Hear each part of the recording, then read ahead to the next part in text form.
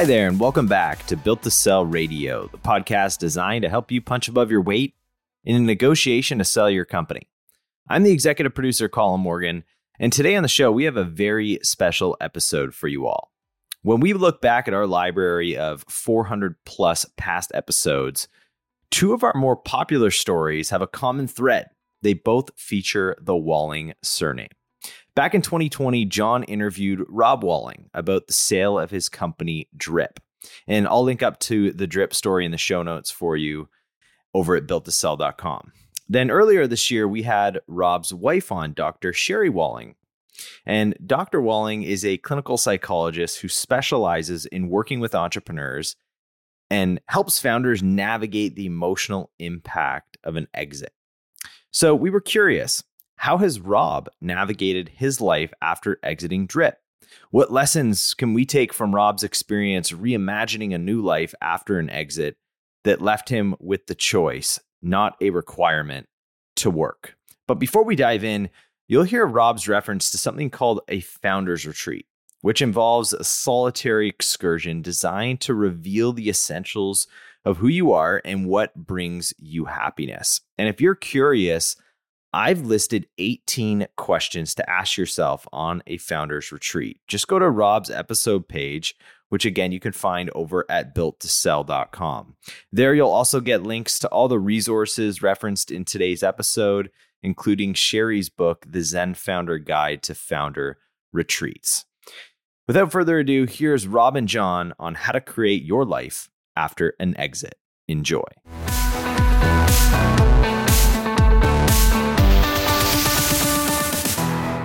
Rob Walling, welcome back to Built to Sell Radio. It is great to be here, John. Thank you for inviting me. You are one of my favorite episodes of Built to Sell Radio, so I want everybody to go back and listen to it if they haven't done so. But you're also one of my mentors and North Stars when it comes to life after an exit. And that's really why I wanted to have you back, because when I look at all of the stuff you've got going on, the new book, the MicroConf, Tidy Seat, all the stuff, I just think this is a guy who's charged up, dialed in, and he probably doesn't need to work. So I want to get underneath that because we've got a lot of listeners who will go through an exit. They're going to, they're at the beginning stages of maybe a 6, 7, 8-figure exit, and they'll have to deal with some of these questions. So I'd love to sort of dig in with you. So thanks for doing this. Tell me a little bit about Drip. I know for folks who haven't listened to the episode, many have, but if they didn't listen to it, describe the business and the exit just, as in a succinct fashion if you can. Sure. Yeah. So we launched Drip in 2013. I launched it with a co-founder. It's a SaaS app. Basically wound up being a competitor to like a MailChimp or an Infusionsoft. So an email service provider with marketing automation built in. We bootstrapped it up to about 10 employees, few million in revenue, and then sold it in an all-cash transaction to a company called Lead Pages, which some of your audience may have heard of. Sure. And later, I like to joke that that we kind of acquired Lead Pages because what actually happened is they bought Drip, and then they realized, the Lead Pages landing page market isn't huge. It's 100 million, 200 million, and then venture, they had raised a bunch of venture, right? So that's not that big of a market. The marketing automation, email service provider market, billions and billions and billions. And so they actually reorganized the whole company around Drip, and they later sold Lead Pages as a product off. So in essence, now the team, all the VC, everything is actually behind Drip in a very odd turn of events. But I was able to exit for enough money that I didn't have to work again. And that obviously created an interesting paradox of choice, because then you have to, should I work? What should I work on? I can work on anything. Mm-hmm. So I don't want to do stuff I don't want to do something I don't want to enjoy, I don't enjoy, but also isn't anything worth doing, maybe a little hard and something you don't enjoy at times. So maybe we'll dig into some of that during this conversation. For sure. What's it like for you to see Drip in the wild today? It is surreal. Because, it's a product now with tens of thousands of users. And as I said, when we sold, we were a team of 10. And by the time I stuck around for a little under 2 years and worked there, ran product and engineering. And by the time I left, we were doing tens of millions in revenue. And employees, 125 maybe. And I was managing at a team of 25 people. So it was just mind boggling to me that, how quickly it got there. And I still use it on a day-to-day basis. And I think, man, I love this product. I will admit, since I'm a product person, right? I build software. They've done some things that irritate me. And I'm like, why did they change this? This part of it, doesn't work the way I want it to. But it is really neat to hear. People will not know my name and they've never heard of MicroConf or TinySeed, but someone will say, oh, he's the founder of Drip. And they're like, oh, I love Drip. That's incredible. Like, that is weird to me that like the Drip brand in some circles is far beyond my own. Do you ever think maybe I sold too early? Not usually, but when someone asks me, I always think, did I sell too early? Because certainly it could have sold for more a year later or 2 years later, right? It was growing. I mean, at the time I sold, it doubled. It doubled that year. We were going to double again. So, and it was in the 7 figures of revenue already. So I'm not a big regrets person unless I make a bad choice or if I make an emotional choice that I didn't think through very well, then later I will say, I wished I'd chosen differently. But John, from the first email to the sale was 13 months. I had a lot of time to think about every aspect of the sale. And I had a bottom line number that I would not sell for below that. Because again, it was like, if I sell this, I need to have the flexibility to not have to go again. And we hit that number. I didn't have to stick around I stuck around longer than my earnout because I would, you know what I mean? It's like, so I don't have any regrets. Sometimes I do wonder, I could certainly have a little more money, it'd be nice to fly private sometimes, but I don't, but it's like, could I have lasted another year? Cause I was pretty burned out, man. I mean, I've been kind of public about this, but like it was a rough go the last 12, 18 months. I wasn't managing my mental health very well. And I don't know, other things would have been impacted. Like maybe I could have sold for 2 or 3 times more and maybe I would be divorced. Like that's honestly a very real could have happened. So I try to think of it in that respect of like, it's all about trade-offs. How is it impacting your marriage? How was it? I was pressure cooker, stressed, burned out. In retrospect, so I never think, oh, I shouldn't have sold. What I actually think is I should have justified to myself to hire an operations person. I should have hired 1 fewer developers and taken a huge swath of a bunch of stuff I didn't like off of my plate because I was trying to keep the developers moving forward. I was trying to keep sales and customer success and support. So I didn't bother anyone with anything and I did all the grunt work. And since we were bootstrapped, like we were cash strapped. It sounds, hey, great, 7 figures. We're doubling. We had like barely any money in the bank. And so I was stressed about making payroll. I was stressed about all this crap on my Trello board that I didn't want to do. And now that I've had distance from it, when you're burned out, your sense of reality is actually distorted. And people would tell me, I have friends, I have a wife who's a psychologist and a founder. We've had her on the show. Yeah. And she would say like, figure out how to do this and that. And I would say, oh, it's just not possible. I would say things that now that I look back and I'm like, what was I doing? My thinking was clouded with this kind of burnout / it wasn't technically depression. I'm not someone who naturally is depressed, but it was a grind that I could have handled better. And I think that if I have regrets, are things that those are the types of things I regret. You asked me how it impacted my marriage. It just made me crappy to be around. I was in a bad mood all the time. I was grumpy at night. My wife would say, hey, can you take the kids to this and that? And it's like, I don't have time. I got to work. I got to work another few hours to get this stuff done. Right. I was not the enjoyable conversationalist that you know me to be. I was a grumpy ass person who was just kind of mad all the time. And that definitely doesn't make for a great marriage. How did you figure out your number? I worked backwards I looked at the 4% rule and I don't think the 4% rule is enough. I'm guessing your audience knows that. I kind of started thinking more about the 3% rule because I had heard some folks, say that even in the worst times, like 3% will get you. And that's where you can draw 3% of your cash balance each year and never run out of money. And so I said, I want a healthy income. So I'm going to multiply that number by 33.3. And I want that much cash at the end. So then you have to back out taxes. And, I had a co-founder who's a minority stake, but still you had to back that out. And whatever legal fees and other stuff. And then I put in, of course, a margin of error because I like to have that. Nice. And when you thought about your lifestyle, like, were you kind of budgeting in big upgrades to your lifestyle? Or was it like, if I just want to live this life that I've built today, what do I need?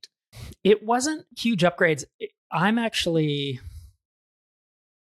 this may be something I would do a little differently. I was not budgeting in big upgrades. I was certainly, I was already making low six figures and figured, I would want to make that or more each year. So it's we were in California at the time, now we're in Minneapolis, but it was a healthy income. And, we have a nice house and nice cars.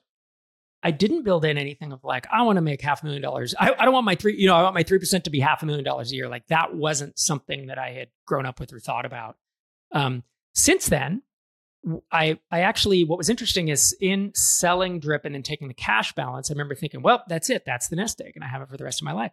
I did make some strategic bets, and I got in on crypto in 2016. So made a good chunk of money there, and then some other stuff with collectibles and the stock market. And now I have quite a bit more than the exit amount.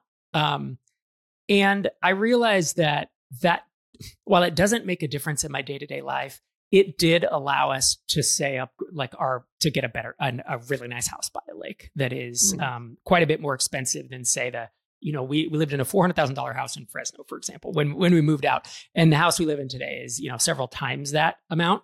And I didn't really think that would be an option or a desire, but it turns out at a certain point, I think it did actually improve our quality of life pretty substantially to have a larger house. We had several kids at the time, so. Sounds like I've never flown private, but it sounds like the kind of idea, like once you fly private, you're screwed. Yeah. You'll never go back. Like you're taking one step up the lifestyle ladder. You'll never actually want to step off of again. Yeah. A luxury once there's that phrase, a luxury once sampled becomes a necessity. I think that's a terrible, accurate, but terrible. I think it's a stoic saying, but I'm always pretty careful with that stuff because it's like, oh, my eyes. I can go on Zillow today and be like, oh my gosh, these houses are so much bigger than mine. Maybe we should aspire to do that. And it's like, no, let's tone it down. Yeah. What was the time after you sold during the earnout?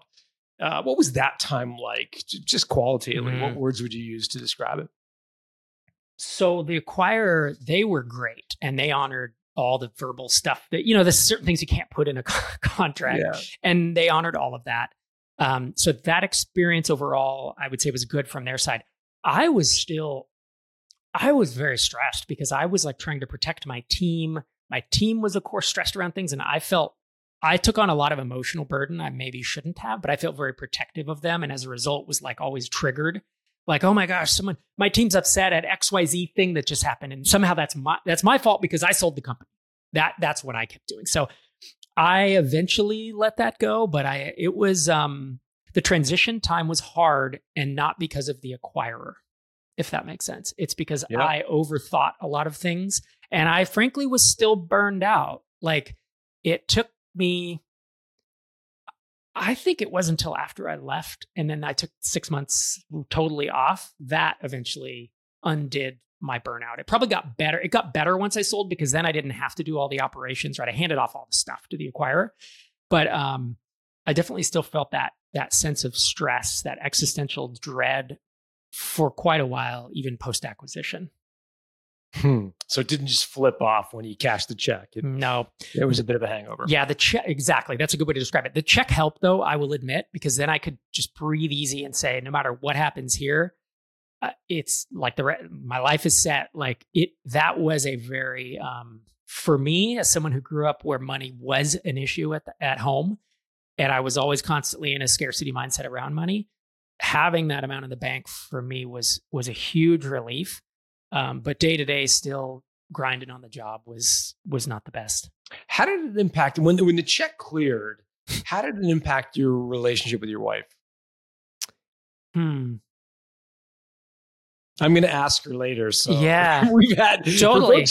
For folks who don't know, Rob's wife is Dr. Sherry Walling, who we interviewed probably 3 months ago about some of the psychological impact of entrepreneurship and in particular exiting. It's a great episode. One of our actually most popular. I think she actually beat you, Rob. I got to tell you that. I bet she always does. She's always the bigger girl. I'm teasing. But anyways, it's a great episode. People should listen. But that's why I'm asking. Is she's obviously very informed as it relates to the stuff, but you're also in a relationship together. I'd just be curious to know how it impacts. It took a while to heal. Like again, I had damaged the relationship with how I was, right? I was closed off and was not, for a year. I was stressed about money. There was a point where there was a big tax bill in 2014 and I was stressed about that for 6 months where I was like, how am I going to pay this thing?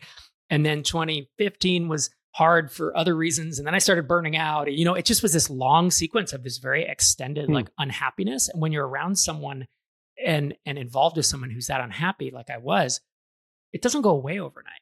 And while the money was a big thing for me to feel comfortable with, and certainly Sherry was like, oh, that's great. It didn't solve all that overnight, and it took me, we recorded a podcast episode within the month after the acquisition, talking about how that was. And I could feel it in her that she was like rightfully angry, and rightfully still kind of like, is this going to get better or did drip ruin you for life? Cause I was you become a different person, right? When you're in that mindset, that negative mindset. And then over the next year or two, so again, it was a hangover. It wasn't a slight switch. And the money meant a lot less to her than it did to me. Because to me, it meant a kind of safety, I think, and a cushion for life. And for her, I think it meant, well, Drip's gone. Now maybe he'll be sane again. Have you always thought of yourself as sort of the provider for your family? There's sort of a there's a stereotype type, right? And it's a male stereotype, and it's it's a very uncomfortable, unpopular thing to say. But men, particularly young men, are still socialized to this day to say, "Hey, you got to be the provider for your family. You got to make sure you take care of everybody." Was that a message that you heard as a kid, and how did that impact you in this whole thing? I heard it a little bit, but frankly, Sherry and I have always viewed each other as equals. We very much co-parented, and we both went to the same university, got 4-year degrees, and then I stopped at bachelor's and she got a PhD. So I was always like, hey, make as much money as you can. If you can provide for me, that's great. But what happened is I was an engineer, then I was a startup founder, and at different times, she was like, when I was an engineer making almost $200,000 a year as a consultant, and Sherry was an intern. She was doing her internship for her PhD, making $30,000. So it wasn't that I felt like I had to provide, but the realities was I did have to during those years, right? That was 2008-9, and then as she, I guess, as Drip evolved, and I frankly had a lot of different projects going on. I was making substantially more money than her, and while I didn't feel like I had to, I guess in the back of my mind, I'm like, if either of us is going to sell something for enough money, we never have to work again, it's probably going to be me because I'm on that trajectory, And she was at the time but she was a clinical psychologist working for a salary, and so I knew that would never come. Now the interesting thing is, these days, she makes more than I do, and I'm totally fine with that. And so, that we've kind of had this switch where I'm not optimizing for income right now, to be honest, right? I'm playing more long-term games with Tiny Seed, whereas she has this amazing business that is now, doing much better. Awesome. Let's switch gears to talk a little bit about the period after you left Drip totally. So you sold, you did your 2-year earnout, you're totally out. What was that like for the first couple of weeks when you no longer had a 9-to-5 job to go to? Some of my favorite weeks of my entire life. It was so much relief. Much like right when we sold, check hit the bank. I remember next couple of weeks, huge relief, but then the stress kind of built back up as it's like, well, I got to go to a job now and people are reporting to, I'm still working. Leaving it was April of 2018 was like, huge weight lifted off my shoulder, and I could instantly feel that I was going to do something. I knew I was going to do something interesting in the future. I didn't know what, but I savored those moments. And I still tell entrepreneurs today, if you sell a company for any substantial amount, take a minimum of 3 months off. And if you don't have to work, try to take 6 months off, which is very hard. I mean, I think in a perfect world, it would be a year, honestly, but none of us do that. All right. I took 6 months off and then I started working. Okay, so you took 6 months? Yeah. What'd you do? I did a lot of thinking about what I wanted out of the next act of my life. Because I feel like this was the third act. Like my first act was being a developer and turning into an entrepreneur and eventually, making enough money that I could work for myself, 100 grand, 150 grand a year. Second act was really ramping up Drip, selling that. And the third act is, well, what's next? What do I do for the next 10, 15, 20 years? So I did a lot of... Do you mind if I ask how old you were at the time? Yeah, in 20... Yeah, when I left? When you left Drip, yeah. Yeah. The moment you're describing where you took 6 months off. Yeah, like 43? Early 40s, yeah, 42, 43. Yeah. And so plenty of time. I'm not going to retire. I mean, none of your listeners are going to retire either, right? I think a lot of us are going to work for because I view work as something that brings me, I've always gravitated towards what I enjoy, and what's creative. And so my podcast and my events and stuff, I'll do those until I can't do them anymore. And so I spent a lot of time thinking, though, about what I wanted this next act to be. And, something we haven't talked about is, in addition to software companies, I also had started what is like the most popular podcast around bootstrapping software companies, bootstrapping SaaS. It's called Startup for the Rest of Us. Started that in 2010. So I was already 8 years into that. And then started MicroConf, which is now an online community, but it was in-person events at the time. And I was a little burned out on everything. I was just burned out on life, right? But that made me think, should I just step away from startups altogether? Because that was part of my personal brand, right? I'm the guy that helps teach people how to start startups and build SaaS companies. And we actually got around this time, I think it was a little earlier than this, but we got a cash offer to sell it was a 7-figure offer to sell MicroConf. And I was really leaning towards doing it. Like MicroConf, for folks who don't know that name, is a conference for startup founders, in particular SaaS founders, to come together to learn from one another. Correct. Is that right? Yep. You've got speakers, and so people have been to those kinds of events. Yeah, there's events, and then we have an online community, like a Slack channel, and we have education and mastermind matching, the whole deal. Okay, just to be clear, you are running these in parallel with Drip. Is that correct? Yes, that's right. And MicroConf at the time was a side project, really. Like the Startup for the Rest of Us, the podcast, and MicroConf were hobbies.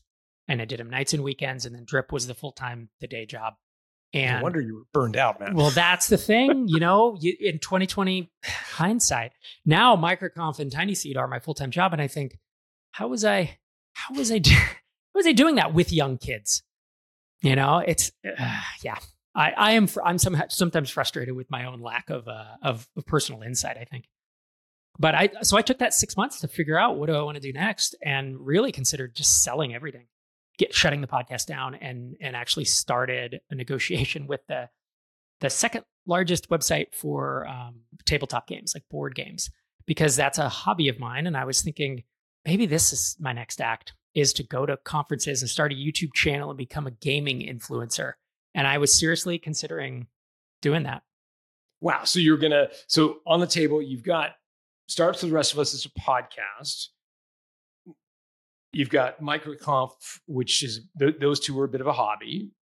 You sold Drip. You've got 6 months. You're kind of contemplating the world, and the tabletop gaming is something you've always had a passion for. Mm-hmm. You were thinking about buying a company in that space. Is that correct? Yeah. Okay. Yeah, just a website, because I was going to build it from scratch, and then it's like, why do that? Now you don't start over once you have these resources, And so, one of the options, door number one, was, I'm going to sell it all. I'm going to sell MicroConf, and then I'm going to do the gaming thing. Mm-hmm. What were door number 2 and 3?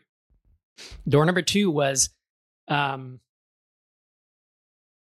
to double down on MicroConf and the podcast, because it's something that I had basically done mostly for free, break even, little bit of profit over the course of the last almost decade.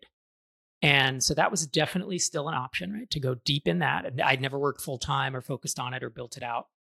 And then door number 3 would have been find a third option, right? There was really no concrete option. I knew I'd started saying in like 2014, 15, like, I'm never going to start another SaaS app specifically. Like, I'll start another company, but I'm not going to start another startup, like a SaaS startup. And the reason was I felt like I'd kind of I'd learned what I came to learn. So for me, like, happiness comes from creating and learning. And by the time we hit 10 employees, I was like, no, I'm just kind of doing the same thing. The growth is, the engine's there. I'm going to go from 10 to 20 to 30 people. And then we got acquired and we went to, again, tens of millions in revenue, 125 people. And by the time I got there, I was like, no, I really don't want to do any of this. Like, this is not in my wheelhouse, nor do I care about it. And although we were having a crazy impact, like amazing accomplishments, crazy impact on our customers and everybody in that space, it lost interest for me.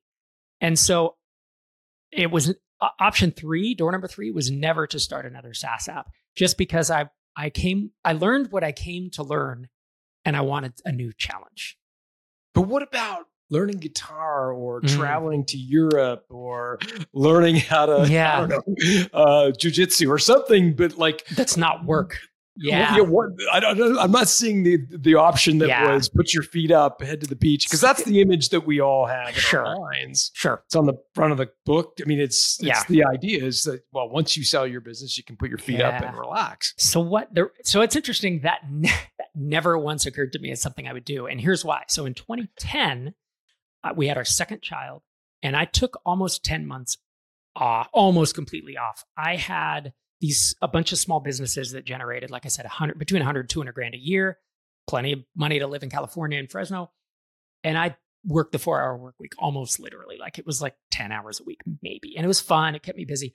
And I got so I had a retirement of sorts, and I got really, really bored and really unhappy with that boredom because I wasn't learning and I wasn't creating. And so after I sold Drip and I knew that I was going to have infinite time to do what I wanted, I always knew that I would create and I would want to learn from whatever I was creating.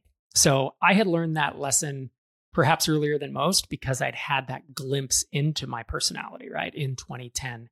And I think anyone who thinks that if they've been an ambitious entrepreneur for years and thinks that they're going to do nothing, unless maybe if I was like 70 years old and I was going to go hang out with grandkids or something, maybe, but any of us who are, in our age range, I just don't think that's the way it happens anymore, especially with tech. Like, I know folks who've sold a company and they're like, I'm semi-retired. And then they go start a podcast. And then that podcast, because it's an interest of theirs, and then it gains interest. And then they're like, well, I might as well just start selling ebooks on this thing. And pretty soon they become knowledge marketers, people who have started a small side business that turns into a nice thing. I don't think of that as work, even though technically it is, but it's still something that is like, so we have a luxury of doing that today versus past generations. Like my dad, for instance, did not. What would you do differently about that 6 months? If you had a mulligan, you could do it totally over again. What would you do differently? That's a really good question. And to be honest, I can't think of anything I would change. And I know that's a weird cop-out answer, but here's why. Going into it, I knew that I was leaving, and I was heading into it. I said, I will not have regrets about this time of my life. And so my brother gave me a year-long subscription to Masterclass, right? Masterclass.com. Yeah, sure. I did. What's funny is you mentioned playing guitar. I used to play guitar, I used to play in bands. So I started playing guitar again, just on my own. I watched a bunch of masterclasses. I upped my chess playing. I started playing chess a little bit. I started writing code again. I hadn't written code since 2014. I really enjoy that. I've always done it I learned when I was 8. It's like a hobby thing of mine. So I started coding again. I got into stock market investing. These are all hobby things that I actually embraced pretty heavily. I didn't do any work for that 6 months. And I just gave the universe space to figure out where I was going to go next. And the only thing maybe if I were to do anything is it would have been nice for it to be 9 months. It was 6 months. And then I started. You took 6. Yep. Not enough. How did you know it was time to get back at the game? It's a really good question, actually. So what happened was I was weighing this microconf startup ecosystem, personal brand thing, tabletop gaming, other options. And someone approached me. It was a friend of mine who I knew from the microconf community. His name's Einar Volset. And he said, he had listened to one of my microconf talks and said, you've been mentoring entrepreneurs for a decade and you've done some investments. I'd written some angel checks. He said, have you thought of starting a fund to invest in bootstrap startups? And other people had asked me this over the years, and it was always like, I don't have time. I don't have interest. I'm busy with other things. I don't know. Is there a need? All these questions. But this was coming right at this culmination where funding for kind of indie.vc is a kind of indie funding, they call it. And this stuff was becoming a lot more palatable to bootstrappers. Like funding is losing its stigma. And I saw a real need in the space of bootstrappers to have funding to take it off hard mode. And that was where I started thinking, okay, we could do this now. We kind of slow rolled it for a while, but it quickly became, I almost saw this ecosystem in my head of the podcast and MicroConf, and this funding wing of MicroConf suddenly became very appealing to me. And I thought, wow, that would be super creative because it's a new thing to work on. And I bet I would learn a ton. You hear these are my things, right? Creativity and learning. I started becoming like really entranced with the idea of building something new that also helped entrepreneurs. And I realized that had really been my mission for like 15 years, or I guess it was about 12 years at that point. But it's like, I love creating and learning, but I also like interacting with entrepreneurs. And it suddenly, as I realized that the board game space, oh, John, the economics of that space are so bad. Really? Oh, it's terrible. I could have acquired that website for not very much money, but I mean, the revenue he was doing was just not good, and there was no profit. And suddenly I realized like, oh, there's a reason that we're in the tech space, or we're in certain spaces, like the economics are just really bad. So I started thinking, do I want to leave this, what is one of the best business models in the world, SaaS? And do I want to go into a space that is, I think would wind up being a grind, it would have been a short-term decision. And for sure. So for folks who may have not have heard of MicroConf, this is where you and Einar invest in companies, and you've raised a fund. Tiny seed. Tiny seed. Yep. You've raised a fund of people who want to invest in startups. So it's not only your money, but other people's money that you're investing. And those checks are 25 grand, that kind of thing? Or what's the average? The average check between 120 and about 220, 250 per company. Okay. 250,000. Yeah, the bigger checks. Okay. Accelerator size checks. We've raised 3 funds, $42 million total to invest in about 210 startups across, and it's around the world. We invest in Europe and Middle East, and there's a focus on the US, Americas, but we have a Europe fund as well. So this, what you envision, the kind of, again, MicroConf, the startups for the rest of this podcast, feeding into Tiny Seed, these three things kind of coagulating or triangulating together, it's sort of come to fruition, that vision you had. Yeah. And in a way that it sounds so obvious in retrospect when we say, well, obviously Startups for the Rest of Us is aimed at bootstrap founders, and MicroConf has always served bootstrap founders with in-person events, online events. And now Tiny Seed is going to invest in bootstrap. It's an ecosystem. This makes perfect sense now that it's here. It wasn't that clear to me in 2018. I didn't realize they would all be so complementary. And then I did. And the moment that I did, I realized, oh my gosh, like I think my long-term mission in life, when I finally made this decision, what I actually did was I went on a founder retreat. So I went away for 48 hours to a cabin. It was 3 days, but 2 nights and 3 days, and no kids, no wife. And I just thought about things, and I asked myself a lot of questions. Sherry, my wife, has actually written a book called The Zen Founder Guide to Founder Retreats. And it is filled with a list of questions to ask yourself and to ruminate on and to think about in quiet, almost meditation in essence. And so I didn't listen to podcasts as I normally do, didn't listen to books. And I just thought and thought through all these questions. What have I loved doing my whole life? What have I not? What do I want this next act to look like? What do I not want to do? And as I got towards the end of that 2 days, I realized what I've been doing for free for a hobby for 12, 14 years was trying to help, was doing my own entrepreneurial things and fulfilling my desires to be creative and learn. But it was also helping other entrepreneurs succeed. And that brings me a ton of joy. And so that's when I realized, oh, Tiny Seed is just the next step of that. Like I could still do microconf and I could keep the podcast. And Tiny Seed is just rounds out that ecosystem. And that's where that's when I started getting really excited about, oh, I could do this now for 10, 20 years versus every SaaS app I always launched. I was like, do I want to run this for 10 or 20 years? That doesn't sound that fun. But when I think of Tiny Seed, microconf, Startup for the Rest of Us, I'd already done 2 of those things for almost a decade. I could certainly see doing them for another decade. And Tiny Seed is, in that same ecosystem, as I've said. I'm a fan of Startups for the Rest of Us. Everybody should listen. If they don't, they should.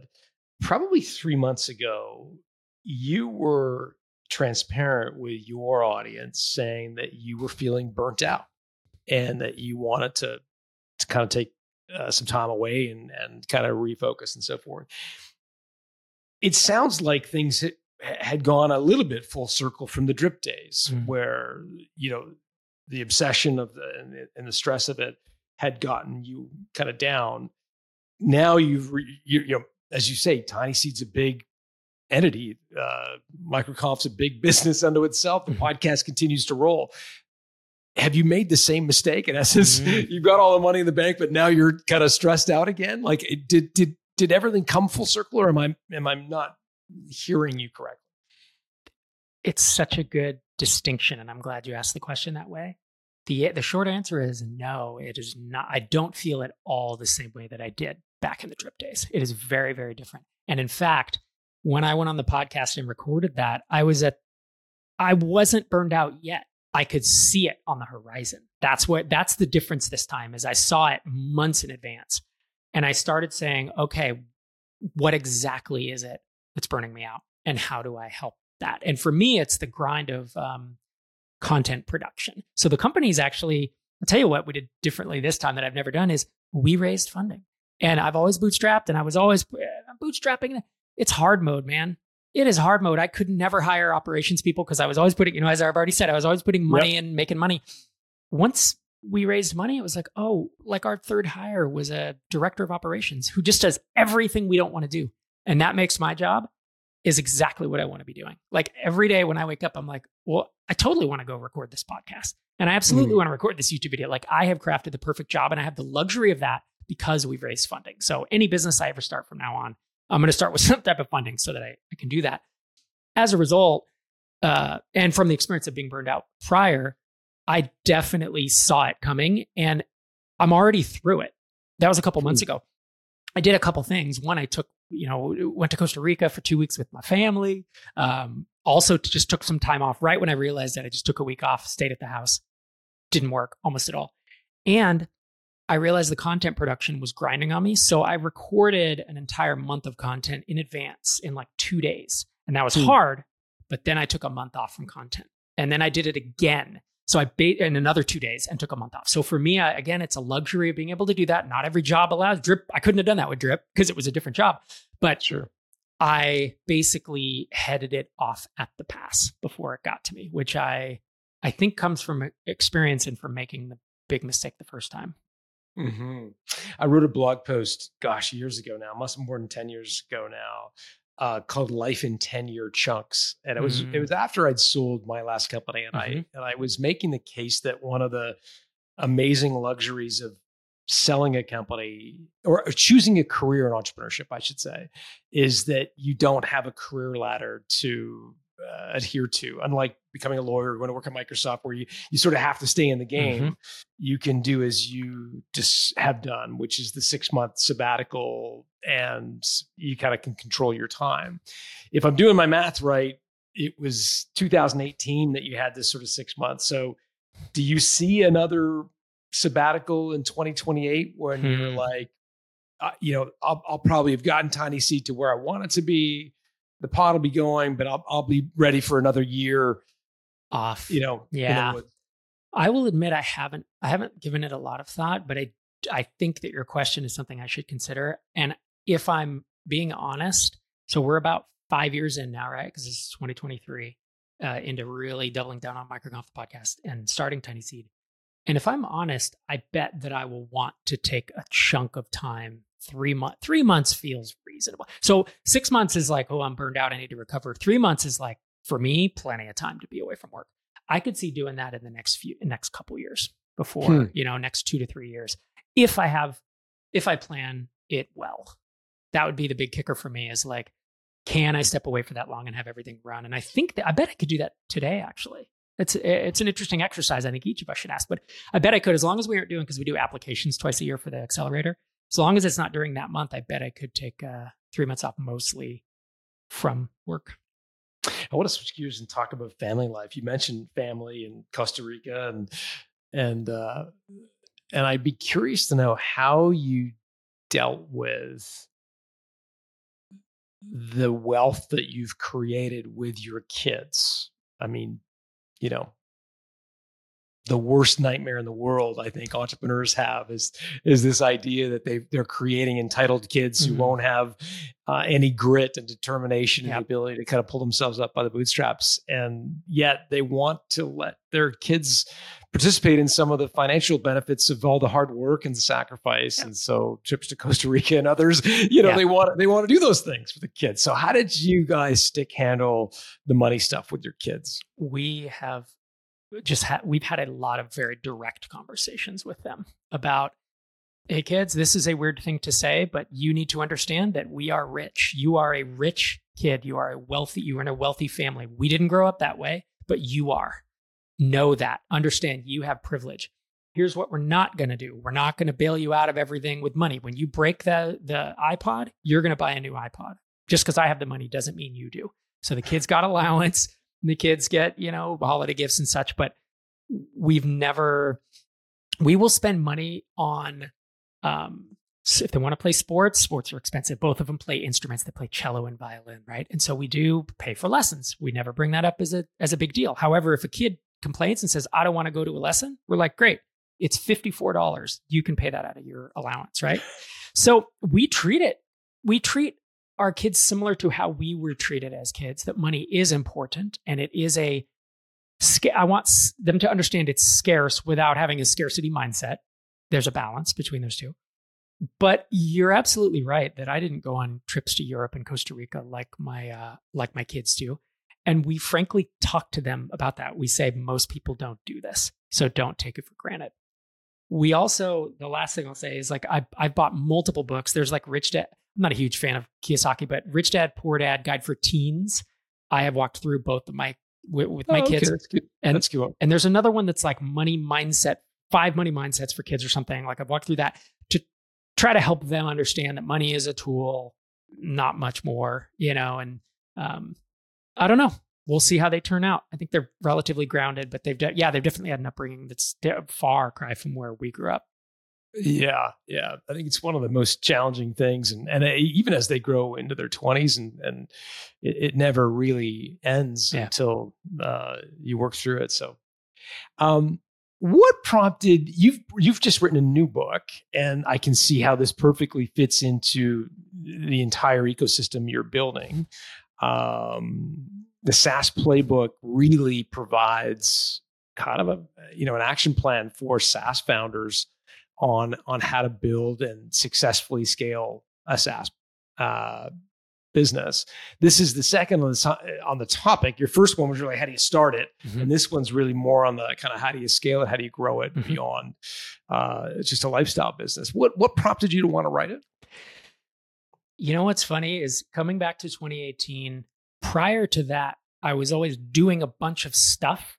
I was starting a software company, and I had this other little side project, and I had this MicroConf thing, and I had this podcast, and it was just disparate, and I was being pulled in all these directions.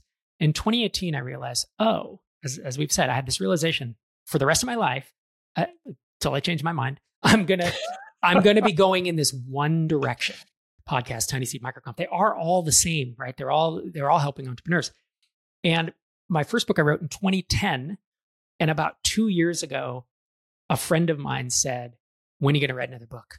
And I said, never. because they're just too painful. You've done this 3 times, John. I'm super impressed.